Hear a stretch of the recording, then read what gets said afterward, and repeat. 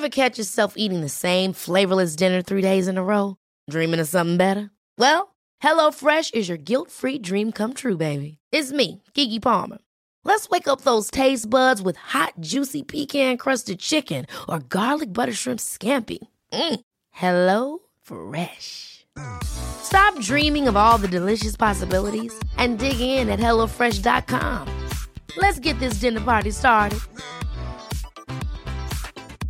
There's never been a faster or easier way to start your weight loss journey than with PlushCare. PlushCare accepts most insurance plans and gives you online access to board-certified physicians who can prescribe FDA-approved weight loss medications like Wegovy and Zepbound for those who qualify. Take charge of your health and speak with a board-certified physician about a weight loss plan that's right for you. Get started today at plushcare.com/weightloss. That's plushcare.com/weightloss. plushcare.com/weightloss.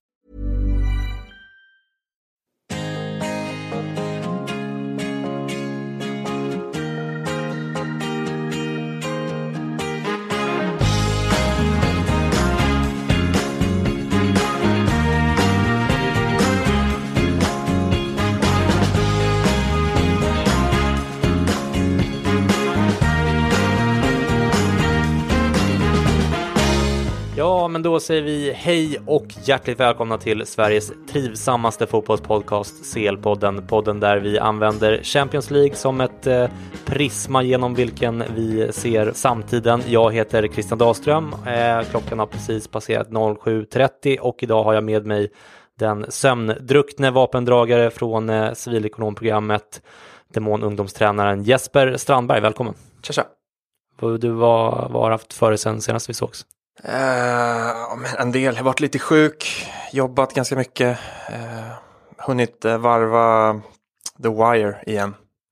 Vilket man bör göra med jämna mellanrum. Precis. Ja, jag har inte gjort det. Jag försökte få igång The Wire hemma, men min tjej tyckte det var för mycket svordomar och det låter som att hon är kristen. Det gör hon inte alls. Han tyckte det var lite för rått. Ja. Men kul att ha det här i alla fall, Jesper. Själv har jag ju, som du vet, intervjuat Christian Borell till podden, och även om du lite grann halvsågade det avsnittet har vi fått väldigt många glada tillrop. Alltså, det var väl mest för att han inledde med att såga Champions League. andra meningen ungefär. Det var ju väldigt väntat. Men och det var lite grann därför jag ställde frågan också. Men det var väldigt, väldigt trevligt. Vi har fått mycket glada tillrop trots din halvsågning då. Vi gick också upp till 5 av 5 i genomsnittsbetyg på iTunes efter det, vilket gjorde mig väldigt glad. Men så var det någon som inte gillade att vi pratade om politik i det avsnittet, och antagligen främst att vi pratar om Sverigedemokraterna, för det var väl egentligen det enda vi pratar om i förbegående, som blev lite förbannad och sänkte vårt betyg igen, Jesper. Så nu kommer vi inte att prata politik mer än i undantagsfall här, men inte därför då, och den här podden är ju anti-SD nu, och tills att vi en gång drar ur pluggen ur podden för gott, och om det då kostar oss lyssnare och sänker vårt betyg på iTunes, så är i varje fall jag ville att offra det. Är du med på det, Jesper? Jag är helt med på det. Bra. Du, idag ska vi i varje fall prata om den första fantastiska gruppspelsomgången som vi har innanför västen nu. Vi kommer att lista våra vinnare och förlorare. Vi kommer att ta en snabb titt på Fantasy Football-turneringen, och vi kommer att svara på 2 lyssnarfrågor från just iTunes/podcaster-appen, där den som sätter 5 stjärnor i betyg och ställer en fråga i sitt omdöme garanterat får den uppläst och besvarad i podden. Men om vi börjar med omgången som alltså spelades i förra veckan. Hur kändes den, tycker du, Jesper? Ja, men bra tycker jag. Några riktigt dramatiska matcher och fina, imponerande prestationer från både lag och spelare. Försiktigt positivt till 18:55-grejen. Ja, men det kändes bra. Ja, helt okej. Däremot 21:00 är sämre. Ja, precis, men det blir väl svårt att få ihop det annars där med en liten paus mellan matcherna. Det drog ju igång där i tisdags, då vi bland annat fick se Inter göra en sen vändning mot Spurs på ett fullsatt San Siro. Det händer ju inte superofta numera. Barcelona körde över PSV med 4-0 efter ett hattrick av Lionel Messi, trots att Umtiti blev utvisad i den matchen. Coutinho, Dembélé och Alba fick även de fina betyg i Gazzetta dello Sport. Icardi gjorde sedan sin första CL-match och även faktiskt sitt första CL-mål. Otroligt snyggt faktiskt. Riktigt drömträff där får man säga. Så det var väl någon slags argentinsk afton där kan man väl säga. I Gazzetta dello Sport fick Vecino och Icardi bäst betyg i Inter, medan Perisic och Skriniar fick sämst betyg. I Tottenham fick Eriksen bäst betyg och Harry Winks sämst. Men vad säger du om de här matcherna och grupp B rent generellt efter inledningen här i tisdags, Jesper? Barca vann ju som väntat och ser sådär superbra ut som de har gjort inför inledningen här och som vi trodde inför säsongen. Men i Milano fick vi ju se ett heltaggat San Siro som belönades med en sen vändning från Inter. Ja, det kändes ju lite grann som att det spelade in också, att det var fullsatt för att de ju orkade göra det. Ja, precis. Sen var det väl perfekt läge för Inter att möta Tottenham som väl var och kanske fortfarande är i en liten minikris på något sätt. VM trötta och Harry Kane är superdålig form och så vidare och så vidare. Så att de hade ju till och med lämnat hemma Trippier och Alderweireld, så att det har du nog alldeles rätt i. Ja, det var ju kul att se att Messi kom igång som han skulle, så att säga. PSV trodde i alla fall jag kanske skulle vara bättre än de var. Vad säger du? De har ju gått extremt bra i holländska ligan, men det är ju en stor skillnad på Zwolle och Barcelona. Ja, det har du rätt i. Men Hirving Lozano såg ändå ganska pigg och fräsch ut. Absolut. Det skulle vara kul att se honom i något bättre lag så småningom. En backup i Barcelona till exempel framöver. De har ju ett par gubbar som kan lira där. Ja, i och för sig. Vänsterkanten är ju covered där. Vi fortsätter till grupp A då. Där vände Atletico mot Monaco och vann med 2-1 på bortaplan efter bra prestationer från bland annat Griezmann och Jan Oblak, medan Dortmund bara knappt lyckades vinna borta mot Brygge med 1-0 i Belgien där efter ett sent mål av Christian Pulisic. Atletico och Dortmund med bortavinster. Vad säger du om grupp A och för all del de här fighterna, Jesper? En väntad seger av Atletico, men det var mer dramatik i Brygge där Pulisic mål kan ju ha beseglat Brygges öde redan nu i första matchen.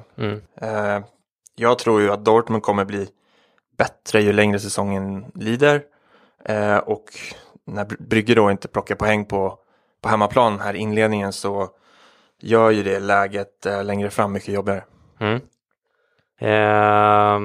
Det var intressant att se, och Griezmann och Diego Costa ser bra ut för Atletico. Jättefint mål som Griezmann lirar fram till. De låg väl till och med under den matchen, var det inte så? Ja, vände den. Alltså det är ett litet formbesked från Atletico, vilket alltid är kul. I grupp C hade vi Röda Stjärnan mot Napoli i Belgrad som slutade 0-0 trots ganska massivt tryck från Napoli. Jag såg bara den matchen med ett halvt öga. Bäst betyg i Gazettan fick den annars så bespottade Mario Rui. Sämst betyg fick den håsade Allan. Så var lite är han håsad? Ja, lite grann då. Så det var lite omvärda världen där på något sätt. Och i den andra matchen där, som förstås var den mest intressanta, mötte Liverpool PSG i en fight som slutade 3-2 till Liverpool efter mål av Sturridge, Milner på straff och Firmino som avgjorde med 3-2 målet på övertid. I PSG gjorde Meunier första målet och Mbappé kvitterade i 83 minuten, trots att Liverpool hade varit ganska överlägsna i rätt stora delar av den matchen. Vad säger du om den tillställningen, Jesper? Ja, som du är inne på, så trots förlust så är det ju ganska smickrande slutresultat för PSG. Liverpool var ju klasser bättre än ett PSG där jag inte riktigt tycker mittfältet håller.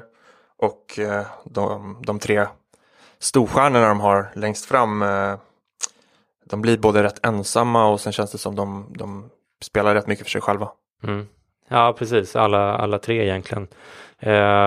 I Liverpool fick, förutom Firmino då, Trent Alexander-Arnold James Milner och Jürgen Klopp bäst betyg i Gazettan. Joe Gomez fick sämst betyg där, fast jag tror han hade 5,5 eller så. Det är väl motsvarande godkänt ändå. Kimpembe, Bernat, Di Maria och Rabiot fick alla dåliga betyg, medan Mbappé och Meunier ändå kom undan lite grann i den betygssättningen och fick bäst i PSG. Vilka spelare stod ut negativt respektive positivt för dig? Ska jag singla ut någon så får det kanske bli Rabiot på PSG mittfält. Han och hans mamma, som ju är hans agent, tycker ju att han bör både anses och kompenseras som en av världens bästa mittfältare. Hybris alltså. Ja, verkligen. Då får han ju verkligen steppa upp det från det här. Han är ju fortfarande ung, men han är ju inte på de nivåerna att han ska upp bland världens bästa. Nej, gud nej. Positivt och roligt tyckte jag det var att se Sturridge tillbaka från start i Liverpool och dessutom få måla. Överraskande av Klopp och slänga in Sturridge här från start till förmån framför Firmino. Det var väl någon slags ögonskada där som... Precis. Han fick väl ett finger i ögat matchen innan, tror jag. Eller på en träning, var det inte det? Ja, skitsamma. Han hade lite problem med ögat, vilket han också gjorde en liten grej av i sitt målfirande, där han höll ena handen över ena ögat och så vidare.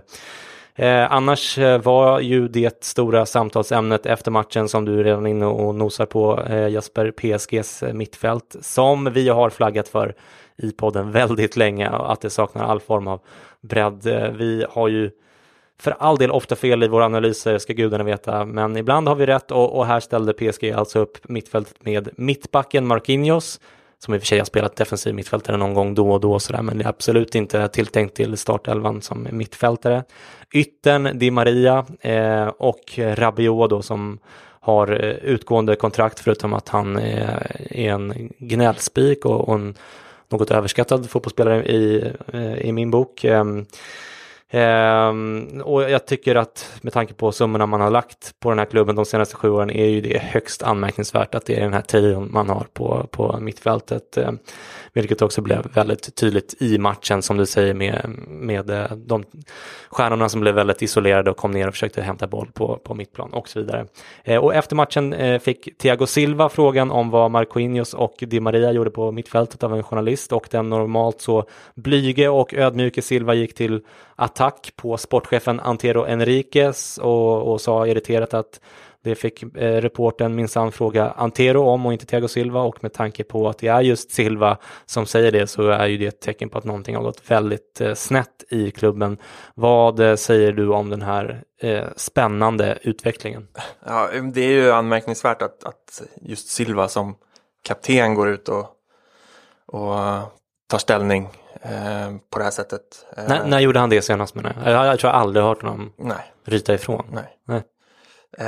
Samtidigt så är det ju rätt tydligt för alla att det är på det här sättet. Och svårt för någon att missa. Det blir ju, tycker jag, rätt tydligt att om man hade velat utmana på riktigt i Europa, så kanske man skulle lagt lite pengar på mittfältet istället för de här typ 5 miljarderna man har på de 3 gubbarna där framme. Men det är klart, det handlar ju om stjärnglans och marknadsintäkter. Så det, Ja, men marknadsintäkterna har inte skyrocket flugit iväg heller. Och jag tänker bara, man leker med tanken med att istället för att ta in Mbappé, ha kvar Di Maria eller liksom någon annan inte lika bra på den kanten, och lägga dem, men vad blir det, kanske nästan 2 miljarder med lönekostnader och allt som de har lagt på Mbappé, och stärka upp mittfältet. Alltså då hade jag haft betydligt högre tankar om det här laget än jag har nu. En intressant bieffekt av den här otroliga matchen och framförallt stämningen på Anfield var att 5 pers redan samma kväll bokade på sina platser på vår CL-resa till Liverpool i december för att se sista och då förhoppningsvis avgörande matchen mot Napoli på just Anfield. Jag tror att det finns 1 eller 2 eller kanske till och med 3 platser kvar fortfarande. Men det kan faktiskt vara så att det är slutsålt redan. Hör av er till LFC-poddens Robin Bylund för att kolla ifall ni är intresserade. Det är alltså matchbiljett på bästa plats på långsida, 2 hotellnätter, en brakmiddag med mat och öl och pubquiz som ingår till det mycket facila priset 4 990 kronor. Jag och Jeppe hakar på. Vill ni veta mer, gå in på selpodden.com/resa eller kolla på LFC-poddens Twitter. Och det kan som sagt vara så att det redan är fulltecknat och då är det slut. Det blir inga fler platser vart efter eller så. Men kolla för bövelen, för det här kommer att bli ett minne för livet, eller hur Jesper? Absolut, det är höga förväntningar. Det är det verkligen. Du, vad tror du annars om fortsättningen i grupp C? Dödens grupp. Ja, men med tanke på PSGs insats och status för dagen så öppnar det väl upp för Napoli som har inlett den här säsongen bättre än vad jag hade förväntat mig. Nu fick man ju inte seger med sig borta i Belgrad som hade kunnat vara viktig, men jag tror ändå man har chans att peta ner PSG här. Liverpool bevisar ju att man för tillfället är ett av Europas absolut bästa lag och ska ju ta hem den här gruppen. Och det trodde vi på förhand också, men det cementerades ytterligare i veckan här. Ja, många såg ju faktiskt PSG som favorit i den här gruppen. Jag tyckte väl att det kanske var lite 50-50 med en liten edge för Liverpool. Men nu känns det ju solklart att det är Liverpool som sitter i förarsätet här och att PSG, alltså, de kommer väl säkert ta sig vidare och de kanske till och med vinner gruppen till slut. Men det känns ju som att en kollaps ligger där i korten också. Absolut. Och i grupp D som vi switchar förbi ganska snabbt så hade vi Schalke Porto 1-1. Kommentar på den matchen, Jesper? Ja, trist för Schalke att inte plocka en seger. Det hade varit superviktig. Man ledde ju men fick se sig i kappsprungna. Jag hade ju Alex Tejes i Porto som brände en straff, lite olyckligt. Ja, Porto hade ju, det var just en superinsats av Schalkes målvakt som räddade dem vid flera tillfällen. Och Galatasaray mot Lokomotiv Moskva 3-0 till slut. Nagatomo spelar hela matchen, håller nollan. Fint. Kul. Ja. Ja, kul för turkarna att inleda bra. Ja, och att den andra matchen dessutom blev lika så absolut. Går de upp i eget majestät där. Det känns jäkligt roligt. Okej, och på onsdagen spelade grupp E till H då. I grupp E spelade Ajax mot AIK Aten 18:55 i en match som slutade 3-0 till Ajax. I samma grupp mötte Benfica Bayern München senare på kvällen. Där vann Bayern på bortaplan med 2-0. Ganska förväntat, tänker jag. Eller vill du lägga till någonting här innan vi går vidare till grupp F, Jeppe? Jag såg ju till skillnad från dig fram emot att se Ajax. Och blev ju inte alls besviken. Nej, okej. Hade ju vänsterbacken Tagliafico som gjorde 2 och hade bud på fler. Så det var kul för både Ajax och mitt fantasylag. Bayern blev ju som väntat segrare mot Benfica. Och Renato Sanchez fick göra 1 mål också. Ja, kul för honom. Välkommen tillbaka in i matchen, har man på att säga.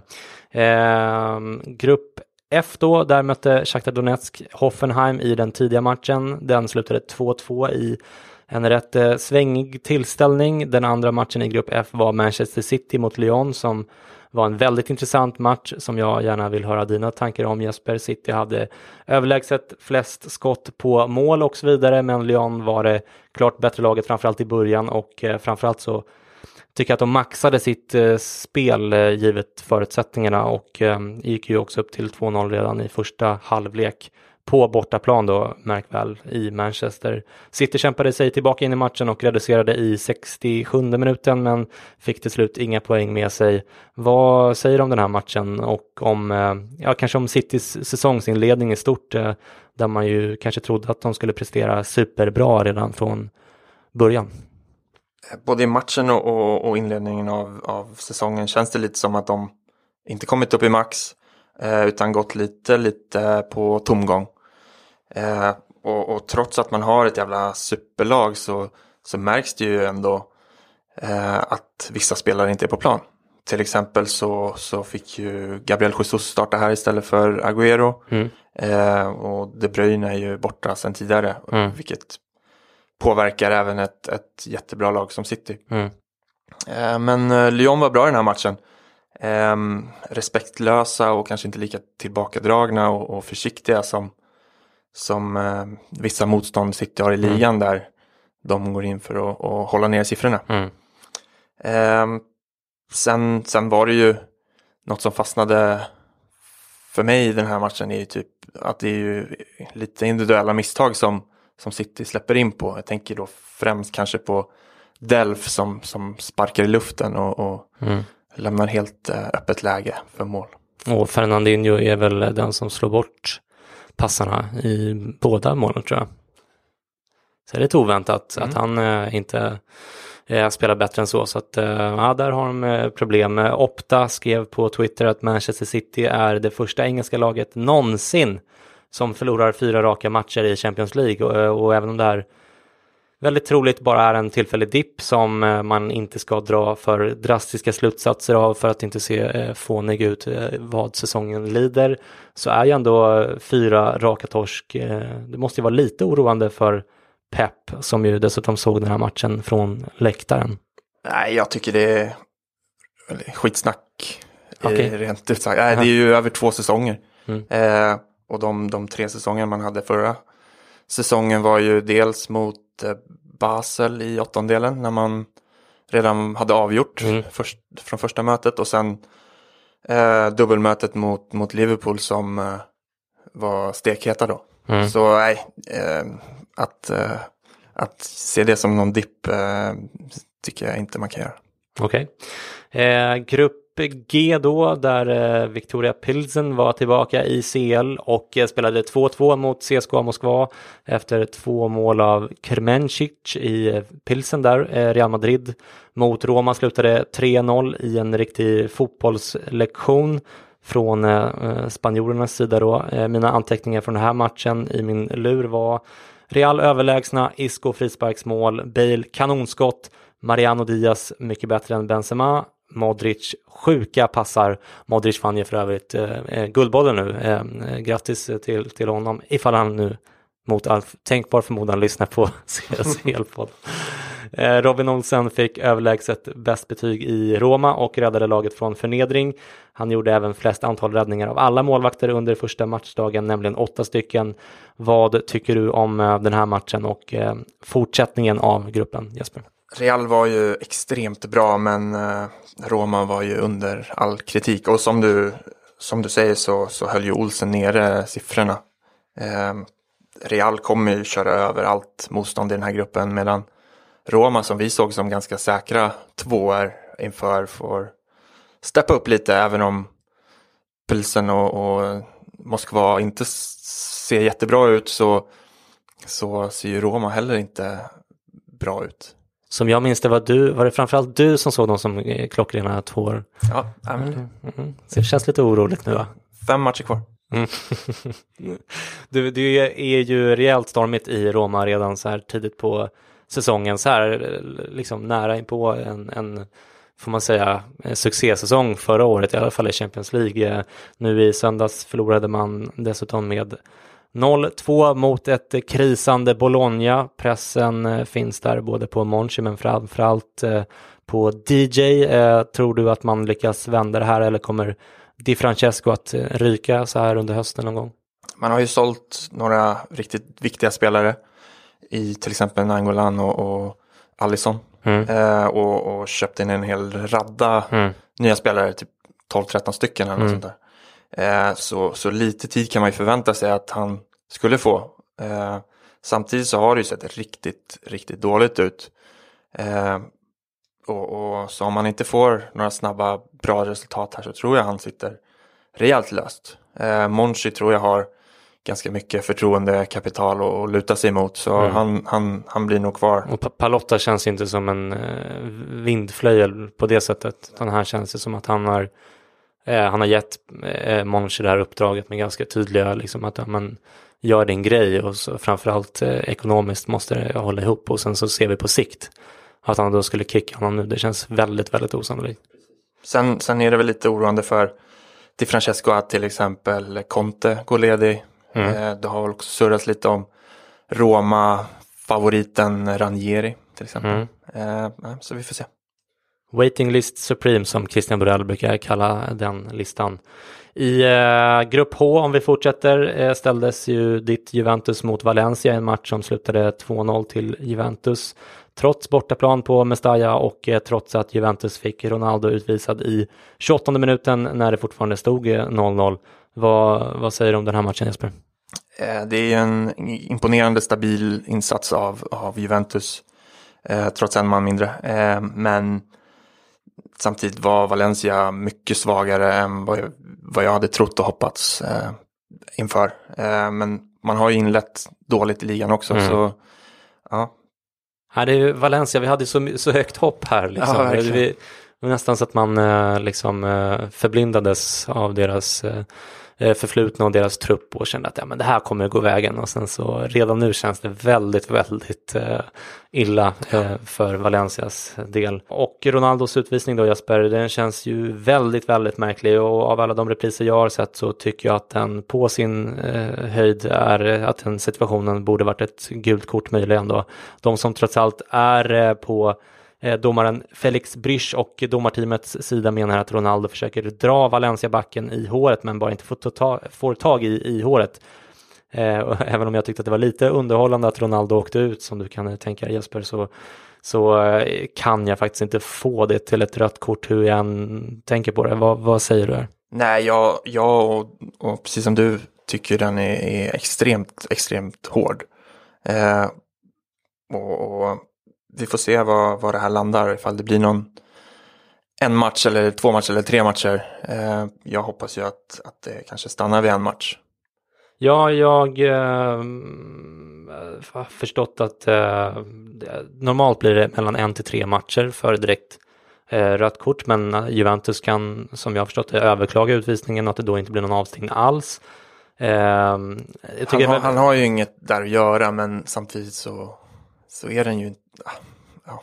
Ja, men alla lyssnare som känner till exakt vad som gäller får gärna höra av sig, för att jag försökte verkligen researcha det här igår, men det var lite svårt att hitta exakt vad som gäller. Jag läste i alla fall någonstans att UEFAs disciplinnämnd sammanträder i morgon torsdag och att de då tar beslut om utvisningen. Det var jättesvårt att gissa såklart, Jesper, men vad skulle du, om du skulle dra till med någonting, hur kommer den här avstängningen att se ut?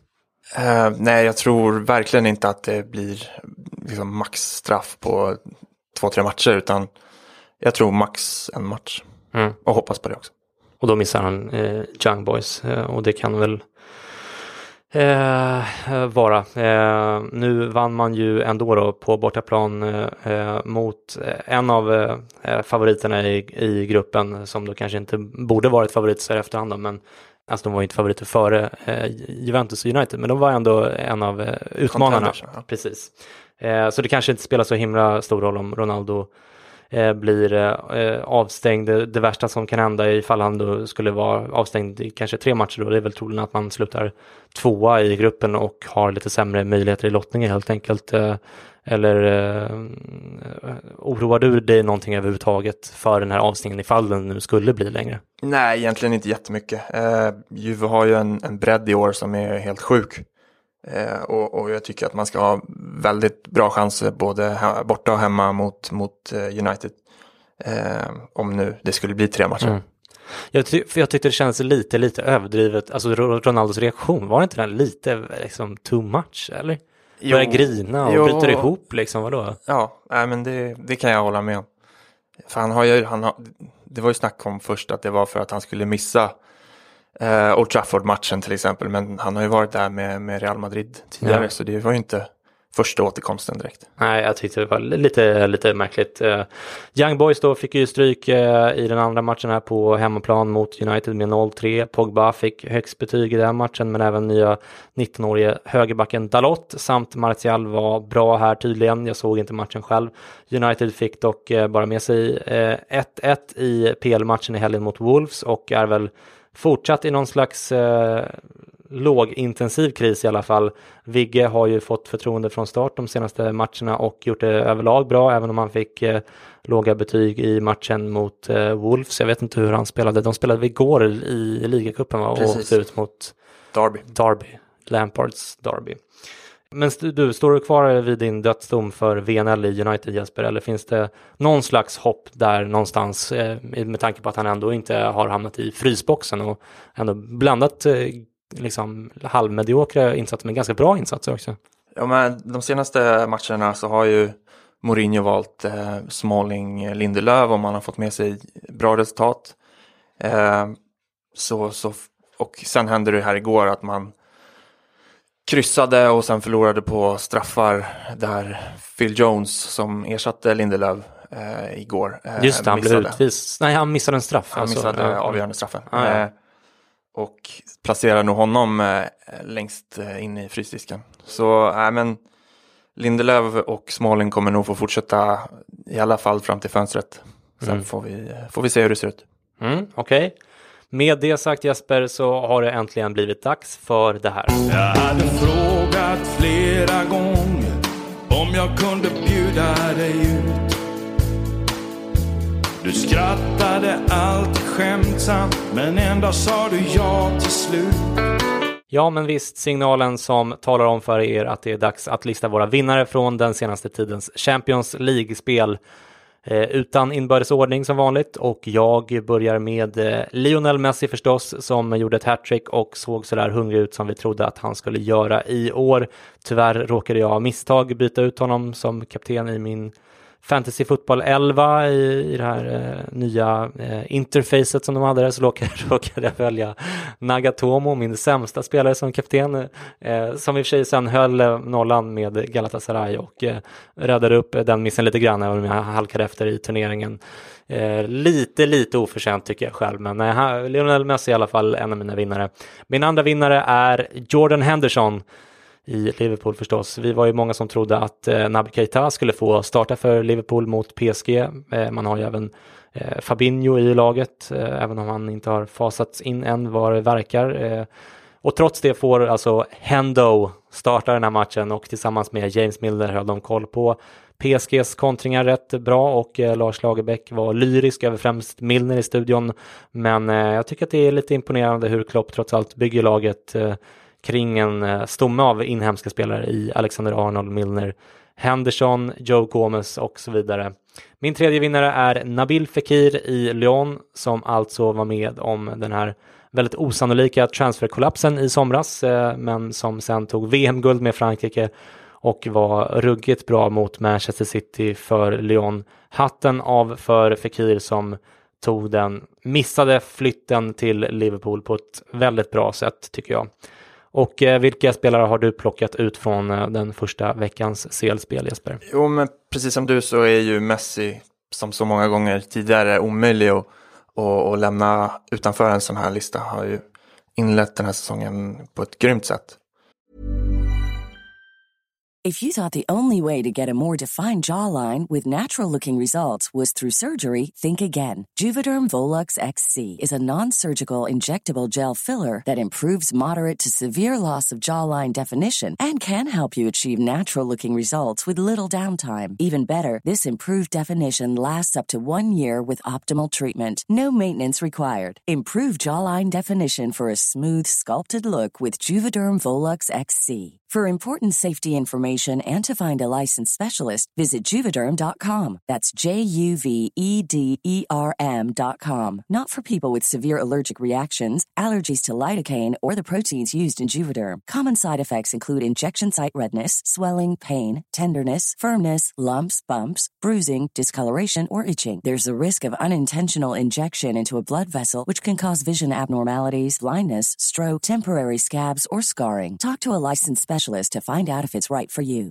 Quality sleep is essential. That's why the Sleep Number Smart Bed is designed for your ever-evolving sleep needs. Need a bed that's firmer or softer on either side?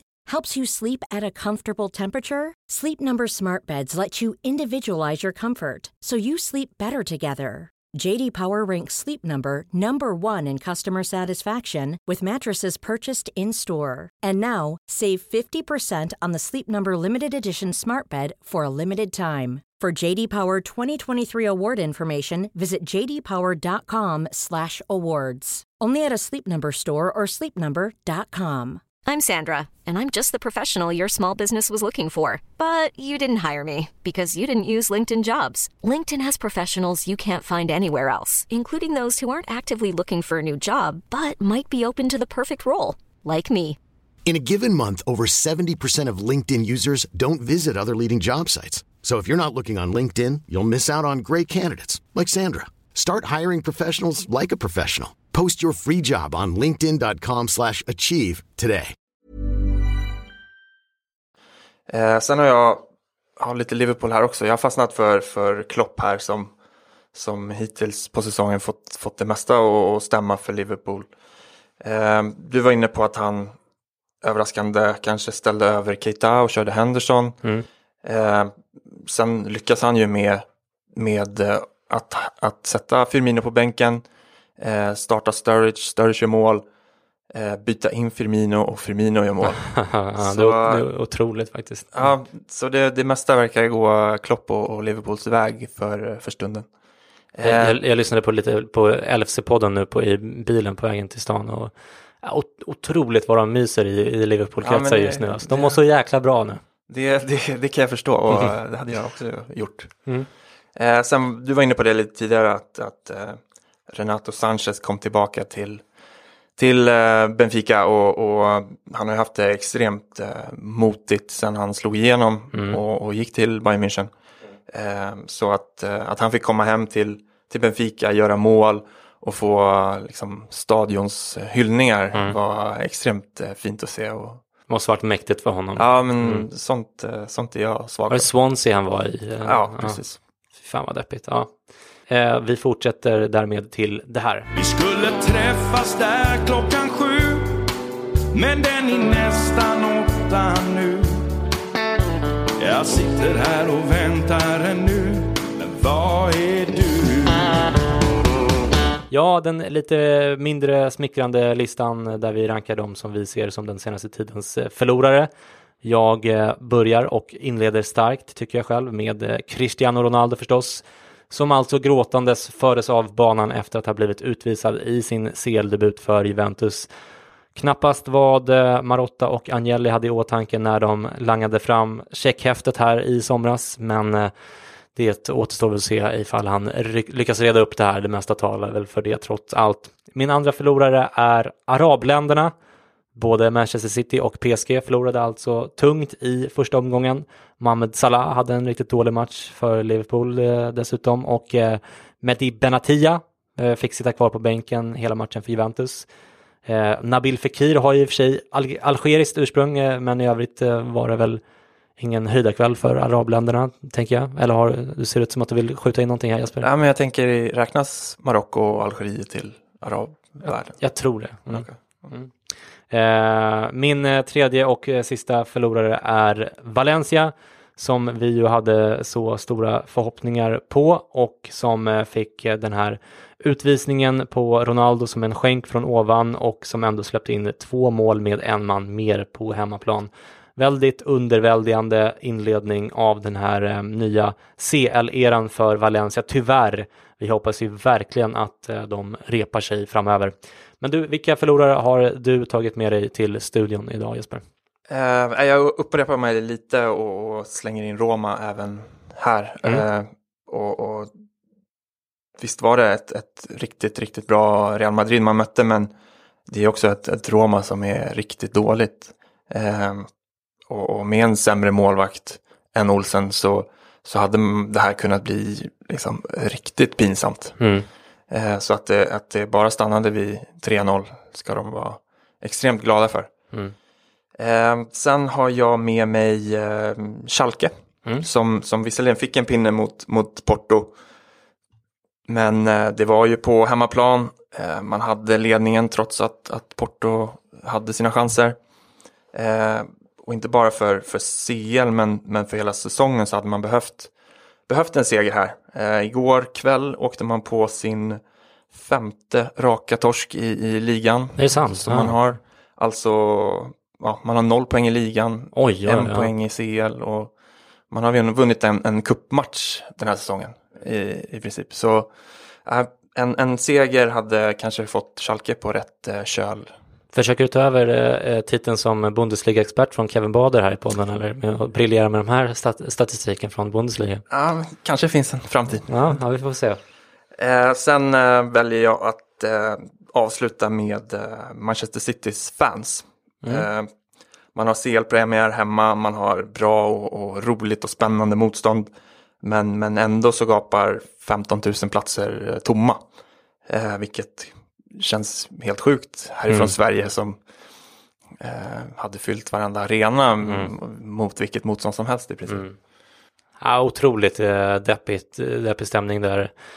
Liverpool och Anfield, det är ju en sak, men i övrigt så tycker jag faktiskt att stämningen på de engelska liksom Champions League-matcherna är ganska deppig många gånger, och särskilt då när man ser andra exempel som typ San Siro och Anfield och många andra ställen som bara liksom exploderar om man bara sitter framför tvn och känner att fan vad kul det är att se liksom.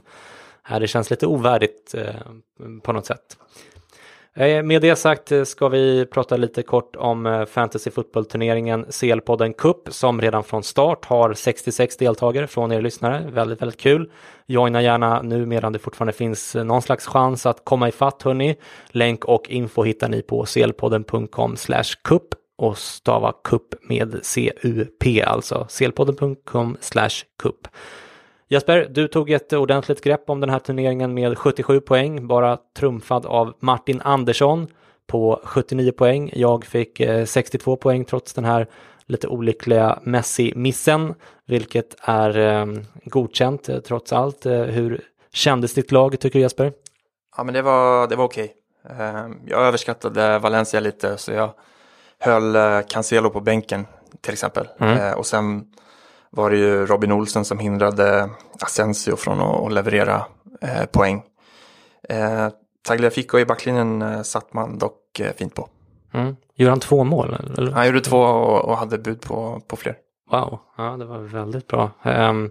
Vilka spelare fick man bra svar respektive mindre bra svar från i första omgången, tyckte du, Jesper, om du bortser från Tagliafico? Vad ska man säga? Reals offensiva spelare kommer nog leverera mer poäng i år utan Ronaldo. Messi kommer leverera som alltid. Och Bayern har nu avverkat sin svåraste match, det här gruppspelet. Utan jätteproblem. Romas och Citys defensiva spelare ska man kanske hålla sig undan, trots att man nu har lite lättare på pappret motstånd. Det verkar ju som att Cancelo kanske får den här högerbacksplatsen i CL givet nu efter den här starten. Vad tror du? Jo, men det var lite, du pratade om Cuadrado, hade fått spela där i ligan och så vidare. Ja, Cuadrado fick ju lira sist nu i helgen också.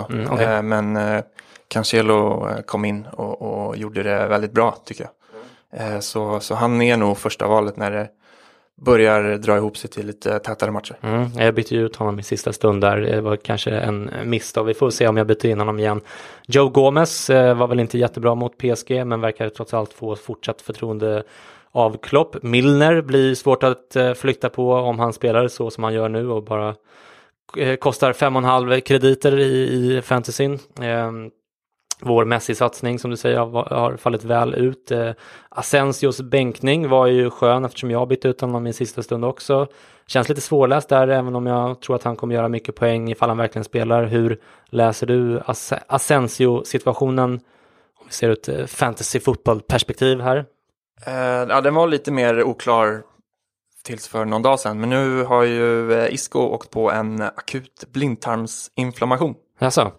Som gör att han missar en månad i alla fall. Och det gör ju att Asensios chanser till start är väldigt troliga.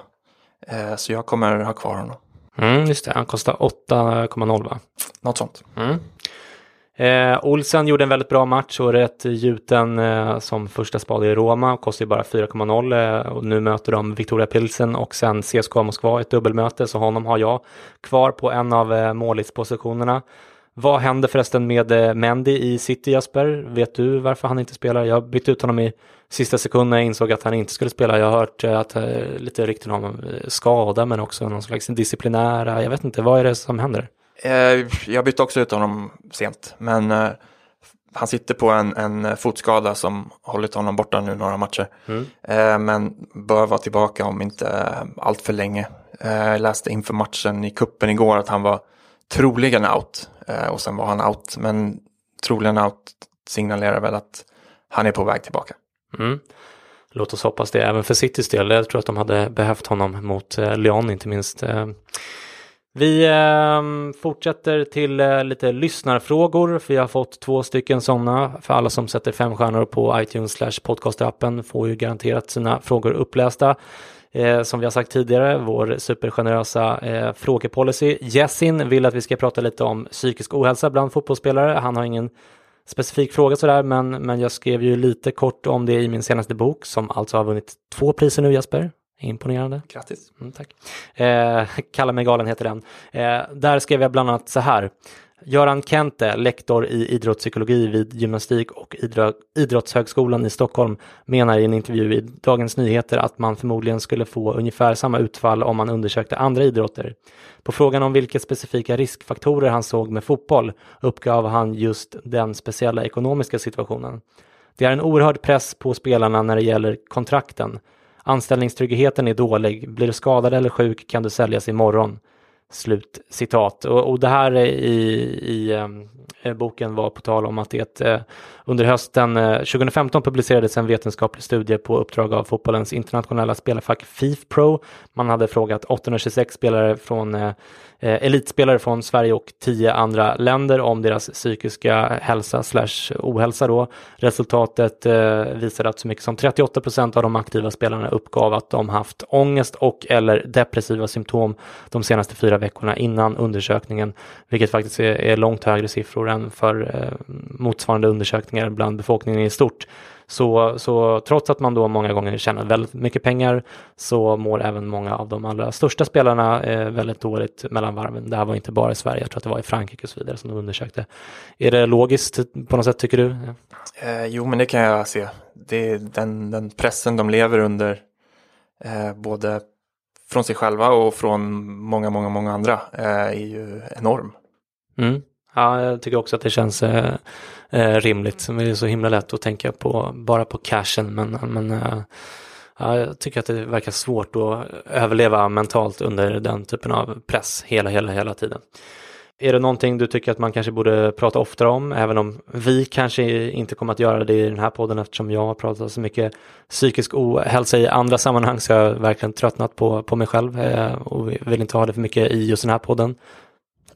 Jag tycker det börjar träda fram fler och fler, inte bara inom fotbollen utan andra sporter också, och berätta om sina problem och våga visa upp något annat än den här stjärnfasaden eller vad man ska säga, och visa sig sårbara, vilket såklart är jättebra. Den andra frågan vi fått på iTunes är från signaturen Kontakinte, som undrar hur många mål vi tror att Ronaldo gör i år. Jag antar att hen menar just CL då. Och jag tänker så här, Jasper, en liten sifferexercis, högst ovetenskapligt. Juventus gjorde drygt hälften så många mål som Real Madrid förra säsongen i genomsnitt per match. 14 mål på 10 matcher mot Real Madrids 33 mål på 13 matcher.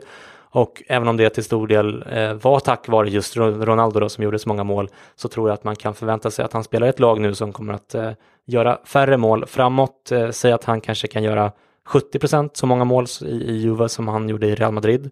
Han gjorde 15 mål på 13 matcher förra året, alltså 1,15 mål per match. Och om vi räknar med att han når semifinal och får en match avstängning, så borde han alltså ha 10 matcher kvar att spela. 11 matcher totalt med matchen senast då. 70% av 11 matcher gånger 1,15 mål är 8,8 mål. Vi rundar neråt till 8 mål nu när han bommade första matchen då. Vad tror du om den här högst ovetenskapliga gissningen, Jesper? Snyggt räknat ändå. Jag är helt inställd på att du skulle totalsåga det här. Nej, men man kan inte förvänta sig att han ska göra lika mycket mål som i Real. Där man ju i flera år anpassat mycket efter honom och han varit en del i det. Nu när han kliver in i ett helt nytt lag. Så färre kommer det att bli, och om Juve fortsätter som tidigare säsonger att inleda lite svagt eller kanske lite soft i början på säsongen och växla upp ju längre det lider, så har jag svårt att se några liksom extrema målfester här i gruppspelet. Det är inte ofta man ser Juventus vinna med 5-0 till exempel. Nej, precis. Så går Juve till semi, Ronaldo bara får en avstängningsmatch, så tror jag han landar 6-7 mål någonstans där.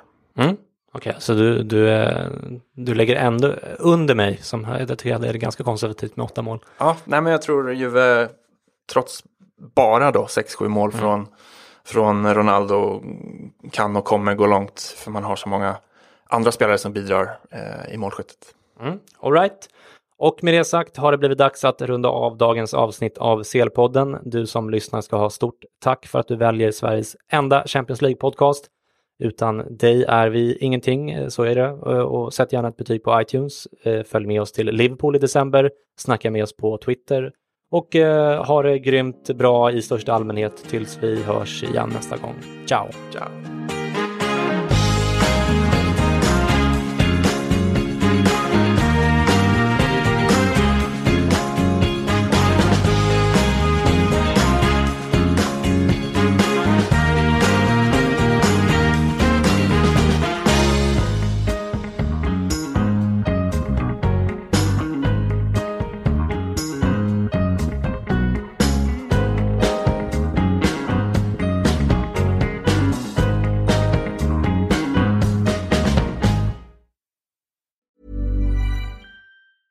Ever catch yourself eating the same flavorless dinner 3 days in a row? Dreaming of something better? Well, HelloFresh is your guilt-free dream come true, baby. It's me, Keke Palmer. Let's wake up those taste buds with hot, juicy pecan-crusted chicken or garlic butter shrimp scampi. Hello Fresh. Stop dreaming of all the delicious possibilities and dig in at HelloFresh.com. Let's get this dinner party started. Even when we're on a budget, we still deserve nice things. Quince is a place to scoop up stunning high-end goods for 50 to 80% less than similar brands. They have buttery soft cashmere sweaters starting at $50, luxurious Italian leather bags, and so much more. Plus, Quince only works with factories that use safe, ethical, and responsible manufacturing. Get the high-end goods you'll love without the high price tag with Quince. Go to quince.com/style for free shipping and 365-day returns.